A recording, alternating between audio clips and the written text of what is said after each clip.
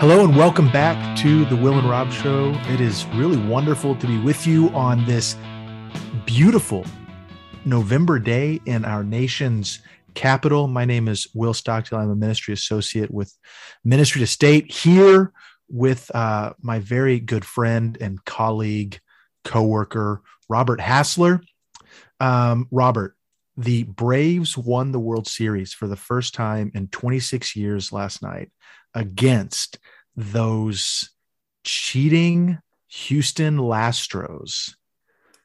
Thoughts on the game, on it taking place in 6 games? Oh man, what a series. I mean, first off, huge shout out to Freddie Freeman. That guy is just an awesome dude. I love him. He's awesome. His post-game interview made me smile so much. Yeah, dude just loves baseball. He loves his family. It's just awesome. Good for him. Did you hear what he said when the interviewer said, when you hit that home run, there was a lot of emotion. What were you thinking? And he said, honestly, not much. He was just so, he goes, I mean, hitting a home run in the World Series is kind of a big deal. So he was just so thrilled to have done that, to hit a home run in the World Series. And he saw his family and people cheering, and he just went with it.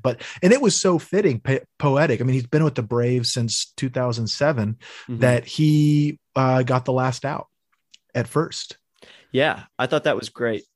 I also was happy for Ron Washington as someone who grew up in DFW area, watching him with the Rangers. He's got a storied career in the MLB.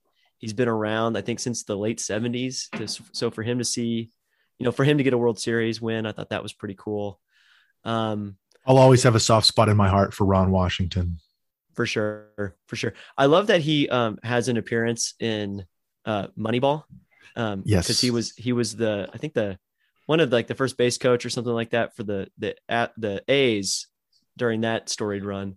And the guy who plays him has some pretty key lines that you just imagine Ron Washington doing, and that's pretty awesome. So yeah, good for the Braves, and always a good day in America when the Astros lose. So, and it's good for the sport of baseball too, because the Astros, with their cheating scandal, I know people are going to say things like, well, everyone was cheating. Regardless, they're the ones who got caught. And if that's what we're going to get mad at someone about, it's that they cheated. No, they were the cheaters. And they're kind of doing for baseball what the Patriots did for football with the whole Deflategate scandal. So I'm glad the Braves won. I just growing up in the days of Chipper Jones and Andrew Jones and John Smoltz and Tom Glavine and Greg Maddux and Bobby Cox. And so it's fun to see them kind of back because they were so dominant in the 90s. But that isn't the main reason we're here, although we could talk more about baseball, of course, the Fall Classic.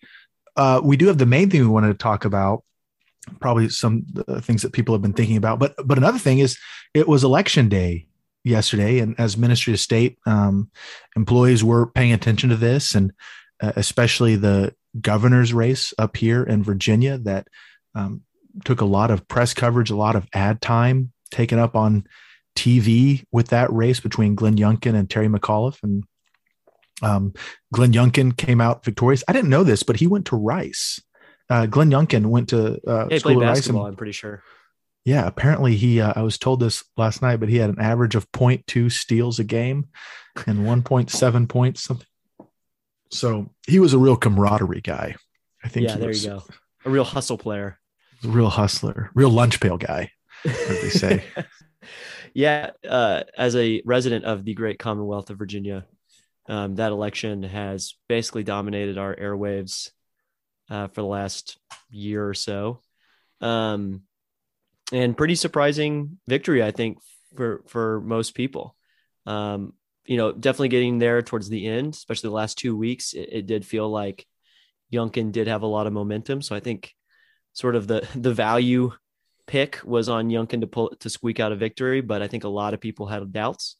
And so as we were watching the results come in last night, just to see Youngkin perform in some of these key counties, Yeah, it just became evident more and more as the night went on that he was probably going to pull it out. And then it got really interesting watching the New Jersey race as well, because that race ended up being way closer than anyone was expecting. And I think as of right now, as we're recording, it's pulled away a little bit for Murphy, the Democrat. But like when I turned it on this morning, it was like literally a dead tie. I think the difference was like 300 votes with like 88% reporting, which just goes to prove how close these things can really be. Well, yeah, and I'm thinking back to the conversation we had with Jennifer Marshall Patterson, and I don't know how much you and I agree on this as impacting the results of the race, but the big Build Back Better plan and all that was included in there, and the concerns that were raised by Joe Manchin and Kristen Sinema, and McAuliffe admitting that Biden has not been as much of a boost to his campaign as he was hoping. It does make me wonder, what role has these policies that Jennifer Marshall Patterson discussed and I think helped kind of unpack a little bit, not only on the show, but in her article, how much has that had an impact on the way people voted in this election as well? I mean, there's a ton of things that go. I mean, New York has a new mayor now as well. I was listening to the radio, and the commentators are saying that it's a much different tone than was there from the past mayoral office. And so, just I don't know if you have any thoughts on that. Just that there is something going on here, and interested to see what the future holds in terms of what agendas are going to be driving people at the polls. Yeah. To me, it just seems that we're reverting back to sort of very basic political instincts. There's so much that can be said about the Virginia race, which is the one I follow the most because I'm a resident of Virginia. And these issues affect my family and affect my life in a more important way than maybe other races that were going on. But, it seems that at least in Virginia, there was a real concern about how are these policies, whether it's COVID related, education related, economically related, how are these policies affecting families, parents, and raising their children? And, that's a very basic political instinct. And I think there's a lot of concern in those areas. And so politicians who are able to step in and speak to those concerns prudently and in a way that honors, God's design for the family, I think are going to be incredibly effective. And I think they're incredibly unifying too. With Youngkin's campaign, at least from the numbers that I can see, I mean, you're seeing people across all demographics, racial demographics, socioeconomic demographics, rural versus urban versus suburban, really come out for, and I think respond to Youngkin's, last 3-week push about giving parents more control over their children's education, recognizing that parents have a very key role in educating and raising their children. And I think a lot of people respond to that, and it doesn't depend on, your background or where you come from or how much money you make. Most people sort of recognize deep down that that's an important, tenet of being a human and being a parent. And so I think politicians who of any party that are able to step in and talk about those things, I think are going to find a lot of success moving forward. Right.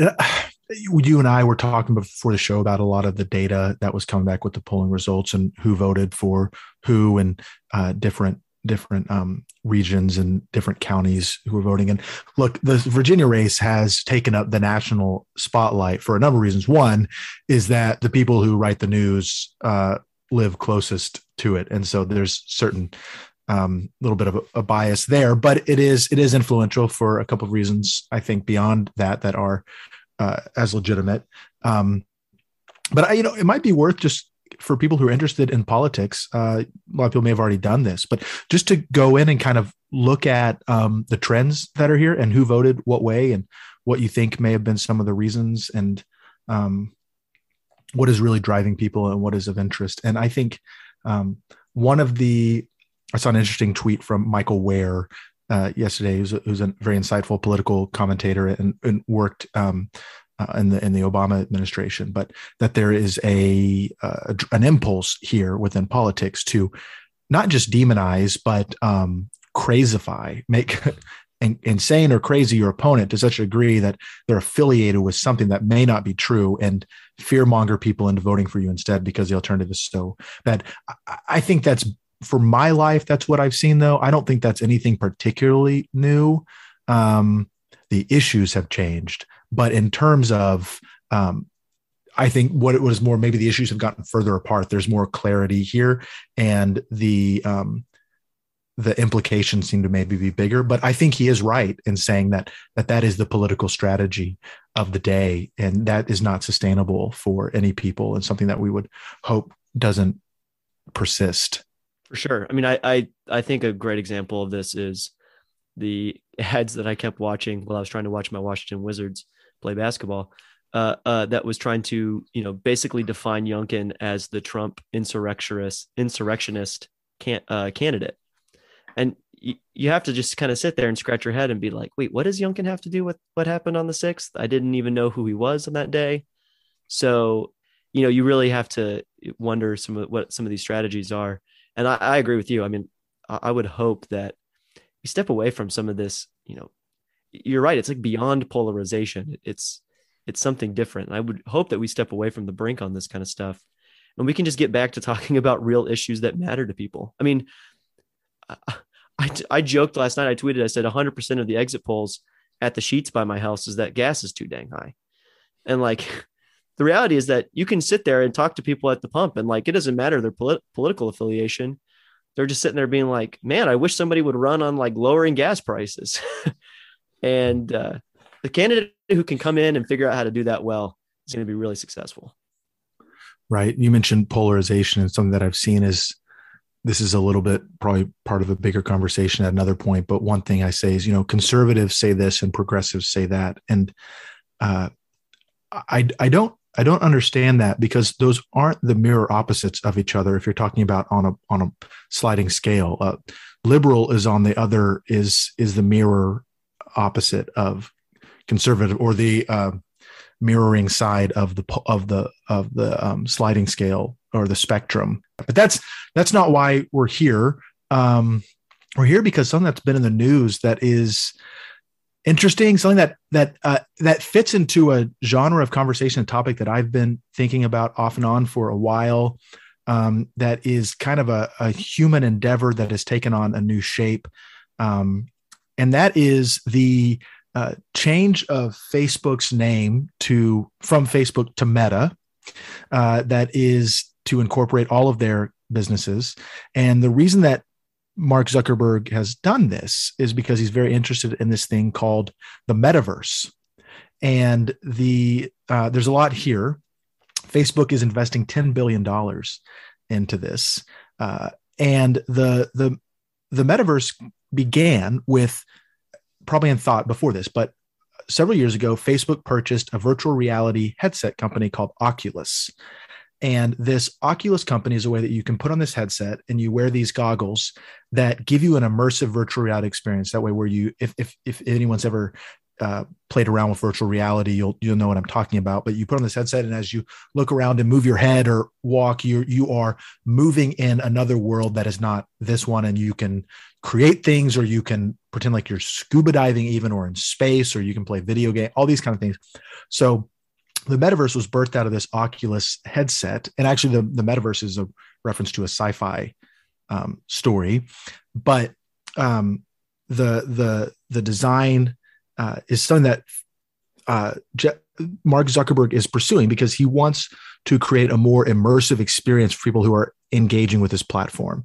And if you listen to his speech, if you listen to him describe this, one of the things he says is that, we're so limited by our screens for our human interaction. How much greater would our human interaction be if we could be more immersed in a headset? And I'm like, or just take off the darn thing and turn off your phone and go grab a meal with someone. But it's like, hey, bro, there's actual real way to do this. But it's being pursued really heavily. The question waits to be seen whether or not it's going to be actualize. But the idea is to go into this immersive experience, and everything from engaging in meetings where you sit down with someone, meeting with people across the world, actually feeling like you're in the same room as them, buying products. Like imagine Facebook teaming up with Target, and you walk into a Target on, like, maybe you also buy a treadmill. And so it's like you're walking and moving around, and you want to look at clothes. Maybe you can't pick them up now because it might require more technology, but you can look at the products more and get a better idea of what it's like. And you can even like touch it and choose to buy it, and it comes in the mail to your house. Something that would be a very, very great interest to them. But Robert, after that long explanation, I'm curious from you what you've thought about with this product and how you've seen it. And I think that a lot of people are talking about it, or at least there's a sizable people who are concerned, and it feels fairly dystopian to people. But you know, well, I mean, there's a couple things that stick out to me in the video that raise some red flags, at least from my perspective. The first is that there seems to be, from someone like Mark Zuckerberg, this idea that there is this world out there that we can retreat to, and we'll sort of avoid all the problems that we live in right now. And I get that sense also from Jeff Bezos. That's kind of like what I read in as sort of some of the animating factors behind the space exploration stuff. This idea that, like, the world that we live in right now, the reality that we are subject to, is broken and inefficient. And if we just sort of find this other world, whether it's in the stars or it's, deeper into the virtual world, we'll avoid all these things. And I think there's a deep denial of human brokenness and human sin, and that where we go, human sin will follow. So I think that's one thing. I also think that there is this idea that, like, human to human relationships, again, are either an inefficiency that, like, technology can overcome, or it's like an accident of biology. And to me, like, when I think there's an important aspect here where, the first recorded human to human contact between Adam and Eve is precipitated by poetry, by song. And there's the idea that human to human relationship, like physical touch, and being face to face, speaks to something deeper and more spiritual about us that no amount of immersive experience into technology is going to replace. But I mean, I think maybe the most concerning thing for me is, as I watched that little clip, was that he shows up at the virtual poker table in space with his friends, and a couple of his friends are like floating, and then the other one decides to choose a robot avatar. And again, there's this notion that we can continue to deny received identities that were given from God as human beings with particular characteristics and properties, like being embodied and being sexed or being gendered. And, we can continue to deny these things without any consequences. And, like, to me, this is related to the recent news about stuff like Instagram, which Instagram allows you to have a very customized life that you display to people on the outside through the internet. And what we found out that Facebook doesn't want people to know is that people on Instagram, particularly young women, are more miserable than they've ever been.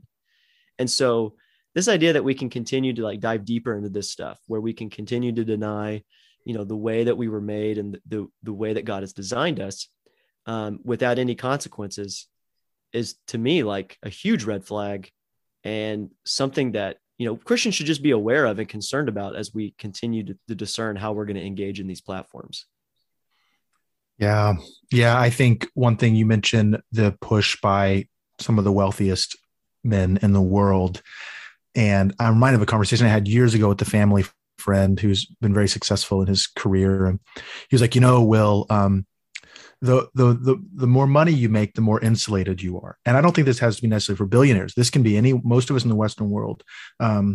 When you come from positions of education, or you're able to have certain privileges, that's just part of life from achievement. Like, nothing necessarily wrong with that. There is an increased ability to be selective about who you engage with and how you engage with them.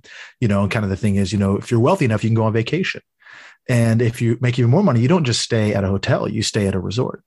And you make enough money, you buy a house. And then you don't have to fly commercial, even first class. You have your own plane. So you get to this world that is tighter and tighter and tighter. And maybe just, practical, maybe even like an application here is for us to be conscious of how our ability to select and choose, be consumers of what we can and can't have, affects the way we choose to interact with people and what we choose to surround ourselves with and how we choose to think of people, because it seeps into our bones a lot more, for me, I think, than I'm really eager to give it credit to. But there's a real insidiousness to insulation, insulating ourselves from people that we don't really want to be spending a lot of time around. And I think you mentioned also the concept of who are we in identity. And I just finished our Bible study through the book of Jonah. And one of the things that one of the commentators points out a lot is the importance of character ethics in the Christian life. And so that is, after conversion, our spiritual life, as we grow to be more like God and grow closer to Jesus, our character is transformed and reshaped in new ways. And that has to be with the development of our character, and our ethics, how we live rightly, is an overflow of that which is developed in us. And there's an old idea, of wondering what character are we to play based on who we are, our family lineage, our beliefs, our theology is to shape that. And we're being offered something very different here through technology, is a very individualized, autonomous, which actually autonomous is misleading, because you're completely at the whims of code here and language that very few people understand, to create who you want to be. And so there's a pursuit here of, I think, a kind of transcendence through technology to create a new way of being that is not going to bring about happiness or contentment, because it's so devoid of actuality. No, I think that's exactly right. I mean, I think you've hit the hammer on the head there. I mean, or hit the head on the hammer. How does it? I've always heard hit the nail on the head, but that doesn't necessarily make sense. Yeah, that doesn't make any sense. You really got me thinking here about my colloquialisms. Anyway, I think you nailed it. I mean, there's this idea that, like, it goes all the way back to the creation account. Like, you can be as the gods, like you can be as the Lord, with all knowledge, with all, all these transcendent qualities that humans were just not born to have. And I think your point, which I want to sort of dive into, because I think it's really important, this idea that this faux autonomy, like, when I watched the clip, I'm like, that's just so it's so creepy to me, because I would never want to be in a social experience with my friends where, like, I thought Facebook was watching and be like, keep, monitoring what we're doing and like what we're talking about, and then being able to send us ads in real time, based on this stuff. That's just creepy. And then I think you're talking about being dictated by code. I mean, there's this whole other element of AI and its role in manipulating people that we don't necessarily understand or really notice, but it's definitely there. I mean, what are the concerns that you have, particularly on that side of the issue of the proactive role that these tech companies will take in sort of nudging people where they want to go? Yeah, there's an interesting op-ed that we both read in the Wall Street Journal yesterday that was written, three authors, but one was Eric Schmidt, who's the former CEO of Google. And then another is Henry Kissinger, who's been interested in this idea of tech and the way that he's interested in how it affects world leaders. And Schmidt is aware that it is, he's so deep in it, being former CEO. I mean, the guy understands this stuff like hardly anybody else. So, but the question of humanity and what will happen when there is technology like AI that thinks faster than we do, incredibly rapidly faster. There's a story in the article about Gary Kasparov, who's the former grand chess master who interacted with a supercomputer, and he was he said this has shaken chess to the core, because not only has, I don't understand chess well enough to understand how this happened, but that not only this computer was brilliant at chess, but it was redefining the game because it was thinking of chess in a wholly new way. Now, how it's confined, I don't know how that happens, but Gary, I'll trust Kasparov on this. He seems to know what he's talking about. So there's this technology that is coming, that I think, and getting a little ahead of ourselves here, but I think that if the church is unprepared of a new development that's coming, it is the role that AI will play in people's lives, the role that things like virtual reality and augmented reality will play. Augmented reality is a little bit more of a gateway to virtual reality, because augmented reality is when you're like, I can be sitting in my room and I hold up my phone and it like Pokemon Go. Pokemon Go is a great example. So have these Pokemon who are around your neighborhood idea. And things like bigger, crazier things like singularity, which I think is an ultimate goal of Zuckerberg. And singularity is the uploading of someone's consciousness or personhood to a computer for purposes of immortality. Now, as Christians, we don't believe that's is possible because of who we believe the human person is. But as we continue to secularize, that doesn't mean that people are not going to be pursuing that more. And so my concerns, apart from that, I mean, one, it's a Tower of Babel, which ended in just great destruction. So whether or not it's going to happen is to be seen. Probably not. I don't think singularity is possible, but again, doesn't mean that people aren't going to pursue it and put their hope in it. And so that's something to be aware of. But the other is, if people were concerned about Facebook manipulating us during the elections, if people are concerned about the way the algorithms send them recommended purchases or what comes next on their news feed, if we thought that was bad, wait till it's fully immersive. Wait till you put on a headset and you are given, and this is something, you are given what they think you need and what they want and what they need for you to see for them to make more money. Mm-hmm. That this is to be monetized, guys. I mean, the purpose of this is to monetize it and make more and more money for Meta now. And also, we know this now, but algorithms and code are not objective.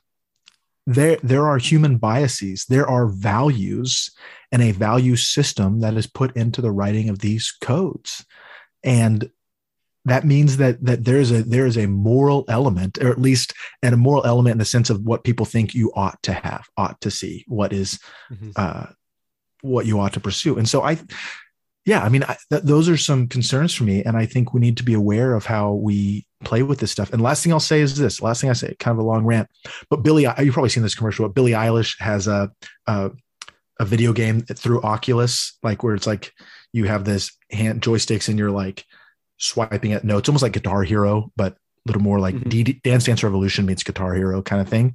Mm-hmm. And look, I don't know if that's wrong or not. I don't have anything to say about that. But the point is, there are ways that this kind of technology is seeping into us and getting closer and closer to us, that we need to be aware of. And it's trying to get in the day-to-day as an escapism. And I promise this will be the last thing, but before I forget, I'll say, when you can live in a world that you can totally control, which is virtual reality. Robert, if you're in a virtual reality world and you're next to me and I look over and see you, I can turn down the volume if I don't want to hear you.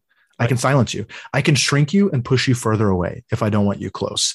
I can put just myself around only the people that I want. I can make all of those choices and customize everything, which is not the real world. Right. And so when people put themselves in that, the real world can be pretty tough when you can't control it like that. No, I think you're exactly right. I mean, you're kind of already seeing the first vestiges of this. You were the one that brought this to my attention.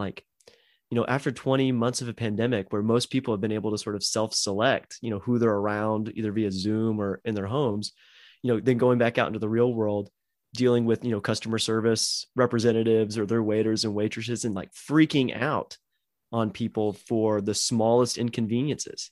I mean, that's just after 20 months of Zoom. I mean, imagine, exactly what you're saying. Imagine, stepping out of a virtual world where you can do all of that kind of stuff and then having to go buy something at the store. I mean, people are going to be insufferable. I mean, I think that's a really important observation. I think also one thing that this tech stuff um, fails to take note of, and I think it sometimes gets overlooked, that a key aspect, and I think you're getting at it, a key aspect of humanity and relationships is accountability. VR, the Bible tells us we are our brother's keepers. VR encourages, passive participation in all of these different things. You log on when it's convenient for you, and the company or whoever's providing the service basically sets up all the things that you need, and then you get to basically play around, and you don't have any accountability with anybody. Isn't it interesting? Like, VR is never going to figure out a way to deliver meals to the needy, to the homeless, right? That is always going to have to be something that people organize together, who keep each other accountable, to show up and deliver meals and to care for people who are not their own. I mean, that's just something that's built into the human psyche, that who we are, that VR can't replace. And so as much as we, sinfully want a world where we're not accountable to anybody, that's just not the reality. And so I think that particularly Christians, as we think about this stuff, because you just know, right? In 10 years, 15 years, whenever VR does become a thing, 10, 15 years after that, you'll get the first advertisement for virtual reality church. Or you put on your headset, you walk into the congregation just like you would. But like, what are the things that won't be there? What won't be there is, hey, we need you here at 9 a.m. on Sunday because we need somebody to watch the kids for Sunday school. Like, hey, we are going to deliver meals today, for Thanksgiving. We need you to show up here, drive your car, like that stuff. That aspect of community of the people of God, the body of Christ, can't be replaced by VR. And churches should recognize that and be really mindful of these creational norms that we have in Genesis and what the people of God have been called to do. As we discern, like, what of these things will we adopt? What we say, what, it's just not worth the risk. Yeah, the idea of virtual reality church being a thing is sadly not unimaginable to me. It probably will not be a majority thing, but I think you and I disagree on something. We were talking, and you were saying, like, after 20 months, people have more Zoom fatigue and probably may not like being around VR as much because they want more human interaction. I think that's true for some people, but I think, like, as we're saying, that as people get more frustrated with actually, like, our human foibles and shortcomings and sins, it's nice to be around, like, choose my own thing. I'm not convinced that we have really learned the lesson of the importance of human interaction, because honestly, it's just hard. It's just like, we're difficult as people, and it requires really loving, and we're surrounded by a world that is a me focused. But the topic of church, like, I think something else with this is we already have internet campuses. They're already internet campus and internet campus pastors, for crying out loud, whatever that means. That's already a thing. And so to think like that virtual reality won't be part of that, like, I can almost see in some ways, if you believe that you can have an internet church campus, then isn't VR better than that? Right. Like, if that's the logic, then yeah, let's go VR. We're actually closer to the real thing. Like, this is actually much better. But again, you can select and control so much. And I even see things like, one of the things is you can choose to worship anywhere in the world. You get together on your Facebook group and you say, hey, we're going to worship in Turkey, or we're going to worship in Mongolia or Italy. And you self-select this group that you want to be in, and you can all worship together. And, not only could you hear a message from a contemporary pastor, you could have like an avatar of an 18th century or a 5th century I was preacher, just thinking that, yeah. Delivering a sermon that we have recorded. Maybe you could even hear Augustine preach. And I look, as a historical novelty, maybe that's something interesting. But in terms of worship, I think that is, again, very, very concerning. And look, I think something with AI in our therapeutic age, AI, it has a moral bent, but artificial intelligence, with all the input, and the way that it can be programmed, it can be way more sophisticated and powerful at offering therapy to someone than the best trained counselor. Mm-hmm. It has access to all the books. It can read all of your facial gestures, the intonations in your voice, and tell you exactly what it thinks you need to hear. And I think there's probably a lot of people that will be interested in that. Maybe not, but I'm just not confident that it won't be a thing. No, that's a very good point. I think you're definitely right about it. I wonder, is it going to be one of those things where it's like early adapters, it becomes really popular, and then, people sign off. I was actually on a radio show of a buddies yesterday talking about this stuff. And, the last thing I'll say is I think a lot of this in the context of something like online dating, where like reading someone's online profile, comparing interests and hobbies is, yes, it's really exciting, at the front end. And that can be really, stimulating.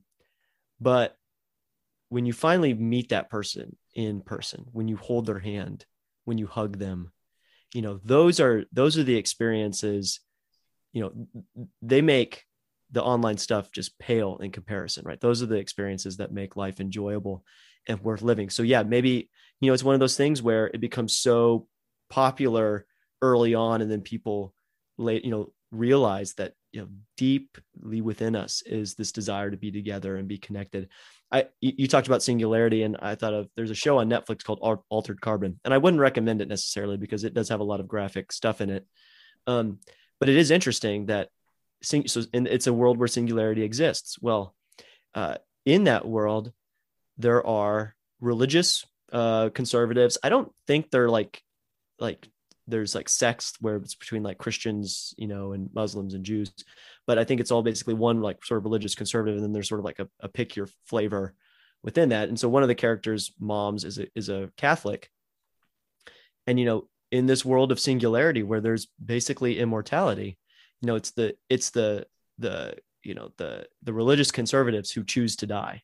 And they are the happiest people in the world. They are the people who understand like what it means to be human. And I think, and this is hundreds and hundreds of years after this technology has been introduced. And so, maybe at the beginning, a lot of people, basically everyone adopted it. And then later on, people realized this isn't how we were made. And I think that's an important lesson for us as we discern this technology going forward. Totally agree. Does this have longevity? No, it doesn't, because of how we are made. The bigger question, though, or our concern as we seek to love and care for people and be salt and light in the world is, how do we care for people who get hurt along the way? And how do we offer wisdom and caution against buying into this kind of stuff and the damage that causes? Because we work one generation at a time in the church. I mean, that's what you see in scriptures, one generation to the next. And so we're here for, past, present, and future generations, and working within that. So I think that's a concern, and just a desire to be aware of the times, to know the times, and to know how to speak accordingly to it. So I'm probably going to delete Facebook, though, as a result of this. So, we'll see, but probably. And after all this, I'm just getting rid of my smartphone. Why not? That's awesome. But hey, we're glad you guys are here. Thanks for listening to the show. It was really fun talking about this stuff. And if there is ever any topic that you would like for us to be invited into, let us know. We'd love to be a part of it. And as always, you can follow Robert on Twitter at @RDHass, or you can follow me at Stockdale Will. At this point, Twitter is outside of the meta, and so it's safe. Who would have thought Twitter would be like the most trad of the social media platforms these days? Oh my goodness gracious. Yeah. Well, hey, we are excited. We'll look forward to being back with you guys next week.